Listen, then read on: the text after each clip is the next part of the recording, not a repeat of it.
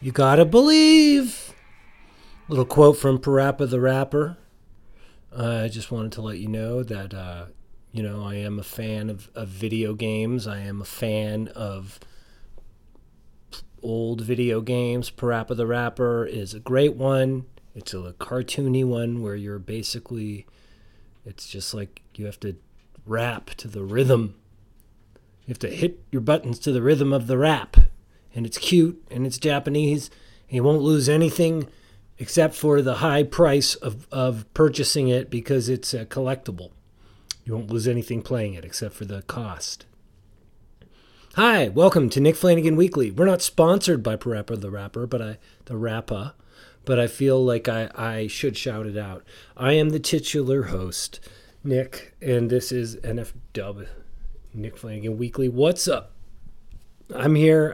Hope you don't mind. There's no pop screen, so if things pop, I apologize. Also, my new 3-dog lifestyle means I've now moved into the dog area of the house because I don't want them barking or getting stressed out. They like having me around. I like having them around.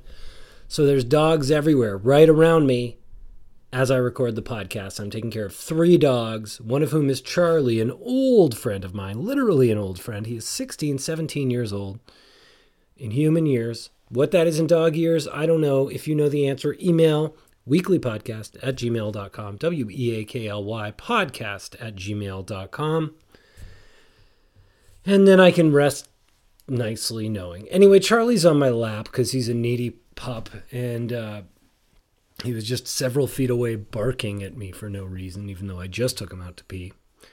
And my life is... that's him masticating. If you listen to the episode before, he was also on my lap masticating. So really, I'm just going to throw Charlie under the bus, very much not literally, and blame any strange noises during the podcast on Charlie. Unless, of course, it's one of my classic impressions. That's all me. Man, do you have 3 dogs? What you doing? Why? How? Too many. Not too many, but I knew comics would be like, I'm a dog walker. And you see them out on the street walking 17 dogs, and they're like, hey! I don't understand how you could be a comic and also walk dogs. That's an all-timer thing. I slept for like an hour just a little bit earlier today after taking them out, and it wasn't even a huge takeout. And it was walking through a rich neighborhood. You ever walk through one of those rich neighborhoods? You look around, you got dogs, and you say, this is great. I'd be arrested for crapping on these people's lawns. But they can't arrest what is not human. That's a little trick in case you want to get an enemy's lawn all soiled. Just get a dog or 3 and bring them over there. Oh, I wish I had a giant... The houses are so big. I mean, I figure there's some families there, occupying these giant homes, but I also like to picture there being a one person in one of those houses. Like an Owen Wilson type. Except this area has very few exciting celebrities as far as I can know. It's all like engineers and such. But yeah, I do hope, I do wonder if there's like 2 of you, what it's like living in a giant house. I suppose you're having many a dinner party. Do you have a live-in butler? If you're in one of those large homes, living alone, write the aforementioned email address, weeklypodcast@gmail.com. Boy, it's good that I'm recording this down here because I don't know. I'm still trying to figure out my whole routine in this dog sit. We've started month 2 now at this place I'm at, and I was very close to not being able to record an episode today. The truth of the matter is, for my interviews, Andy Lloyd has been a loyal, wonderful producer, editing them, producing them, making them sound good, and he's indisposed at the moment. So it's up to me to edit interview episodes. So I've been trying slowly to edit this interview I did with an activist and musician guy, dude, podcaster, Lucas Costello, old pal, and it's taken me a really long time. But I've edited my own interviews before, and it's not fun to hear your voice. It's not fun to hear you interrupting people, talking over people. It's not fair. It turns out sound on Zoom is not ideal. Did not know that. Even though I've listened to podcasts and been like, oh, Zoom doesn't sound so good. I pretended that mine was different somehow. Anyway, so yeah, I just have this dread now of getting to the podcast slightly, because I know how hard it is for me to deal with like an hour plus of audio and try to do that. So I brought the computer down here. It's right in my face. It's right by the big TV where I watched Lost Highway over the last couple nights. And here I am recording an episode at 11:30 at night. So who's the winner? Me, unless I get up at like 1 tomorrow. Then I loser. But we'll see. TBD, TBA, TMI. Yeah, I watched Lost Highway by Mr. David Lynch. I'd seen it before. I hadn't seen it for years. I watched it probably shortly after it came out, and I remember being like, wow, that was a lot. But I remember thinking it was pretty awesome. And then I put it on again, and yeah, it was totally awesome. And I felt really lucky to have these animals projecting light around me, because it's such a scary and kind of gross movie. And really the first half was the one that just like really blew me away with the atmosphere and the feel, and it felt very mysterious. And as someone said in a Twitter conversation I had, when I tweeted out that I like this movie, that it feels haunted. And then the second half, it just really ramps up the like violence and the craziness, and it's still really good. But man, I can totally understand why I didn't watch it for like 20 plus years. But if you haven't seen it for that long, watch Lost Highway. It's not 100% a pleasant experience, but it's pretty amazing. And that's, I remember when I was starting to watch it, I was like, oh yeah, I'm going to go back and I'm going to watch all the David Lynch. I'm going to watch Mulholland Drive and Blue Velvet and, I don't know, Wild at Heart. And I don't know if I'm going to now. I felt like Lost Highway was so extreme that now I need like a large break. I might watch Mulholland Drive just because the first time I watched it, I don't think I quite, quote, got it, unquote. I don't know who I'm quoting there. But so I might, and I know that Mulholland Drive isn't quite as brutal as the other films he's made, where think about the fact this is a guy who's dedicated his life to transcendental meditation twice a day. And the images he conjures up are just the worst violations of women you could ever think of. It's very strange. It's not, I don't know. I mean, I'd love to know from a woman's perspective on his movies and the violence within and the roles women play in his movies, because they're kind of these goddesses a lot of the time, in a sense, but they're always sort of spoiled by gross people like Dennis Hopper in Blue Velvet and Robert Loggia in Lost Highway. Also, just the fact that like Robert Blake plays the creepiest character ever in Lost Highway, compounded by Robert Blake's position as a murderer, as well as one of the little rascals. And Beretta, of course. But especially the murder aspect, it does cast a sort of unappealing pall over the film. Plus, spoiler alert, Marilyn Manson shows up. And we all know, if you're listening to this in the present, 2021, February 5th, let's say, I think that's when this is going to be out, that Marilyn Manson has been Me Too'd and then Me Too'd and then Me Too. Definitely one of those situations in the Me Too movement where a lot of people are saying Me Too, specifically about Marilyn Manson. So, I don't know, maybe David Lynch will take him out of the movie. I'm taking him out. But he's probably had worse people. than even Marilyn Manson in his films. Robert Blake, for one. But yeah, Marilyn Manson. I mean, it's so crazy to think, 20 whatever years ago, Marilyn Manson and Evan Rachel Wood by the mainstream was viewed as this danger couple. Ooh, Marilyn Manson is dating the Evan Rachel Wood. She's 19. He's 38. What a dark character he is. Like, it was just viewed as part of the culture that specifically someone like Marilyn Manson had around him, and none of the actual logical grossness was in there. Was particularly discussed. I mean, not that Marilyn Manson was like someone who in my circles was discussed as in a serious way. I mean, there were so many gnarly people in the late 90s, man. And they just existed, and we were like, yeah, they're disgusting.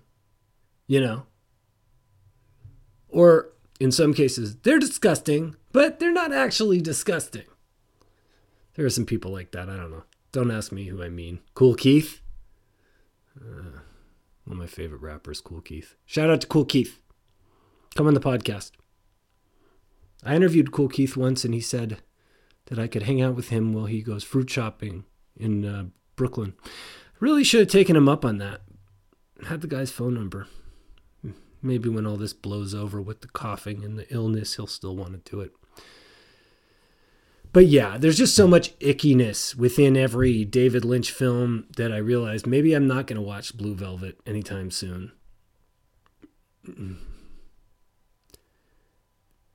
Howard Stern does a lot of transcendental meditation, and that resulted in Fart Man. In That's Just Wrong, the father-daughter nude pageant. I mean, some of the grossest things have come out of one of the most profound experiences that the Western world recommends. Is there anything worse than that transcendental meditation, I don't do it feeling? Do you know what I mean? Like, you'll just think to yourself, God, all these real productive, high-status people do transcendental meditation. I really should. It sounds like it'll clear my mind and get me creating my own fart man. It seems like that goes very much against the spiritual aspect of meditation. It feels like maybe transcendental meditation at some point became about transcending the common person, which I'm not sure is a great spiritual goal. Can somebody page Jesus? Let me know. He's in aisle 3. The myrrh and frankincense section of the supermarket. Or in my case, Jupermarket.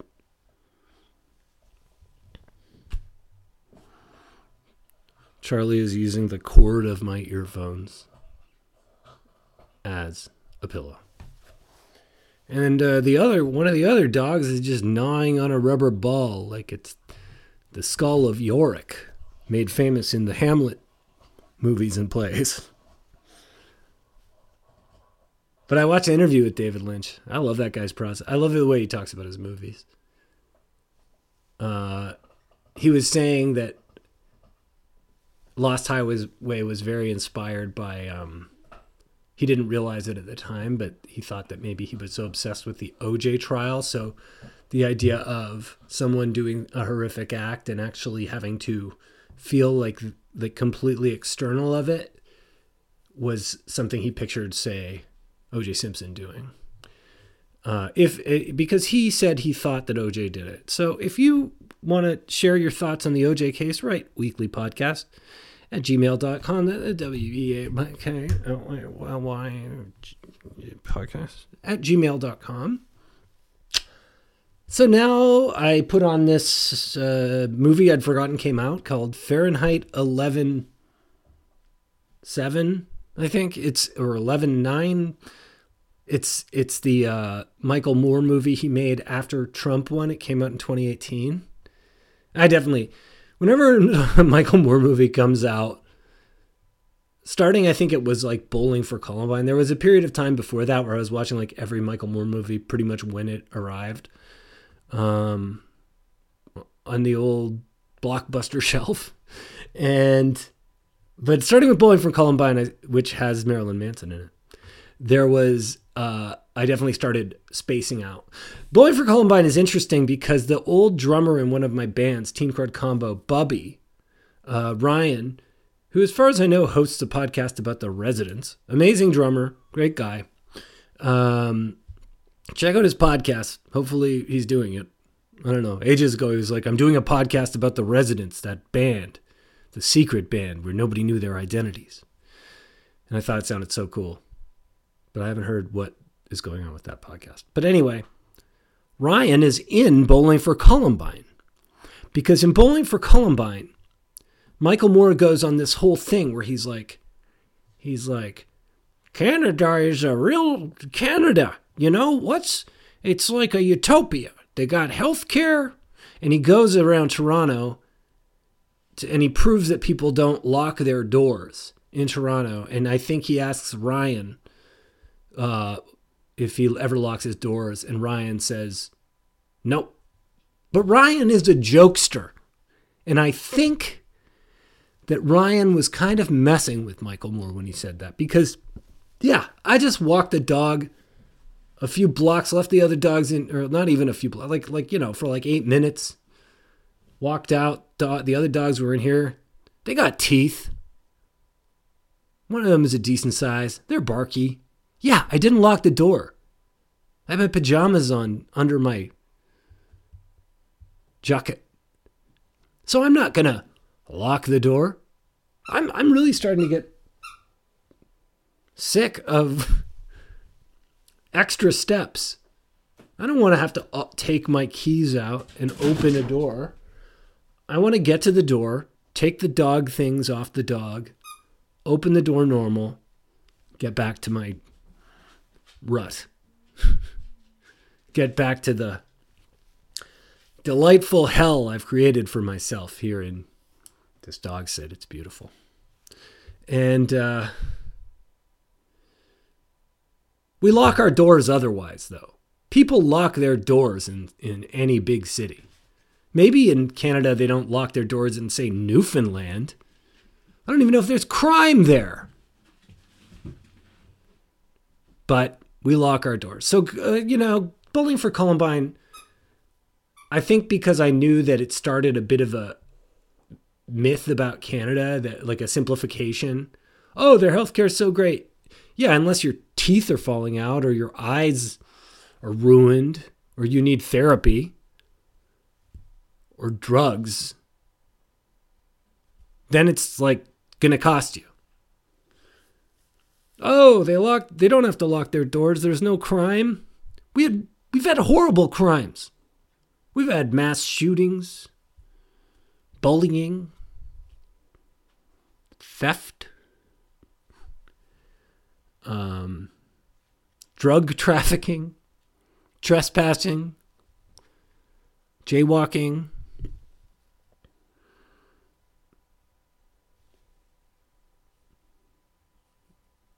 road rage, vandalism, and the list goes on.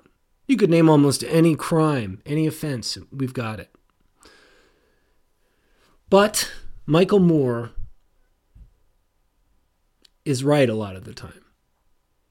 He was especially right about the 2016 election, where he made a big article saying why he thought Hillary was not going to win it and Trump was a real threat. And every reason he gave was one of the reasons that this gentleman wound up taking 4 years of attention. Taking everyone's attention for 4 years. I mean, God, at the peak of The Apprentice, we weren't thinking about Donald Trump this long, this much. And yet he did it this time. I mean, living rent-free in somebody's head. It's the ultimate scam. But dog sitting, long-term dog sitting, I was thinking about this today, is a way to live rent-free in somebody's bed. Because they don't make you pay rent when you're doing this. They know how hard it is. I've gotten so much dirt on my jeans. You think that stuff comes off? Honestly, I don't know. Write me, weeklypodcast@gmail.com. Friends, I am so glad you listened to the podcast. I'm so glad you're here. I am so glad that you are alive and kicking and powering through this era, which is bewildering. You can do it. It's hard. It's going to suck. It has sucked, but there are still good moments. And I'm telling you, they kind of overshadow the bad ones, I think. So I'm going to watch the rest of this Michael Moore movie about Trump winning. And the year, it came out in 2018, so I guess it's the first 2 years. I don't know if we'll get to like Stormy Daniel. Yeah, like, can you remember the timeline of anything? 2016, Women's March. I know that happened that year. 2018, the Democrats won the House or something. And then I don't know anything else. I couldn't tell you when anything else happened. Scaramucci, what was that? 2017? Anyway, you know the email address if you have the answer, and I'd love your answer. And if you have anything else to say, please write there. If you want to help the podcast out, and you're listening to this February 5th. February 5th is Bandcamp Friday. It is a day that Bandcamp, the website, gives 100% of their revenue share to the artist. So they normally take out a little bit, and they don't this day. So you can help out the podcast by going to nickflanagan.bandcamp.com. My first album, I'm Here All Week, is there with a brand new track exclusively on Bandcamp. And White Privilege, my other album, is there as well. And also you can go to wrongholemusic.bandcamp.com. That's my band Wrong Hole with Andrew. That's just another fun thing. And lots of great bands are on Bandcamp, from Jennifer Castle to New Chance, who I've had in the podcast. I think maybe Birds of Paradise, my friend's band, great band, are there. Really, it's just like, get in there. There's Bandcamp Daily is a great way of finding out all the great stuff on Bandcamp. So, you know, if you're not listening to this on Bandcamp Friday, we'll head there anyway. But you can also go to ko-fi.com/Nick Flanagan, and in the future, we'll be providing for certain amounts if you give lots of stuff. So you can go ko-fi.com/Nick Flanagan or patreon.com/Nick Flanagan to help. And, you know, if there's anything you want me to talk about, anything, questions, you know, weeklypodcast@gmail.com. Thank you so much for listening. Charlie and I say goodnight. Say goodnight, Charlie.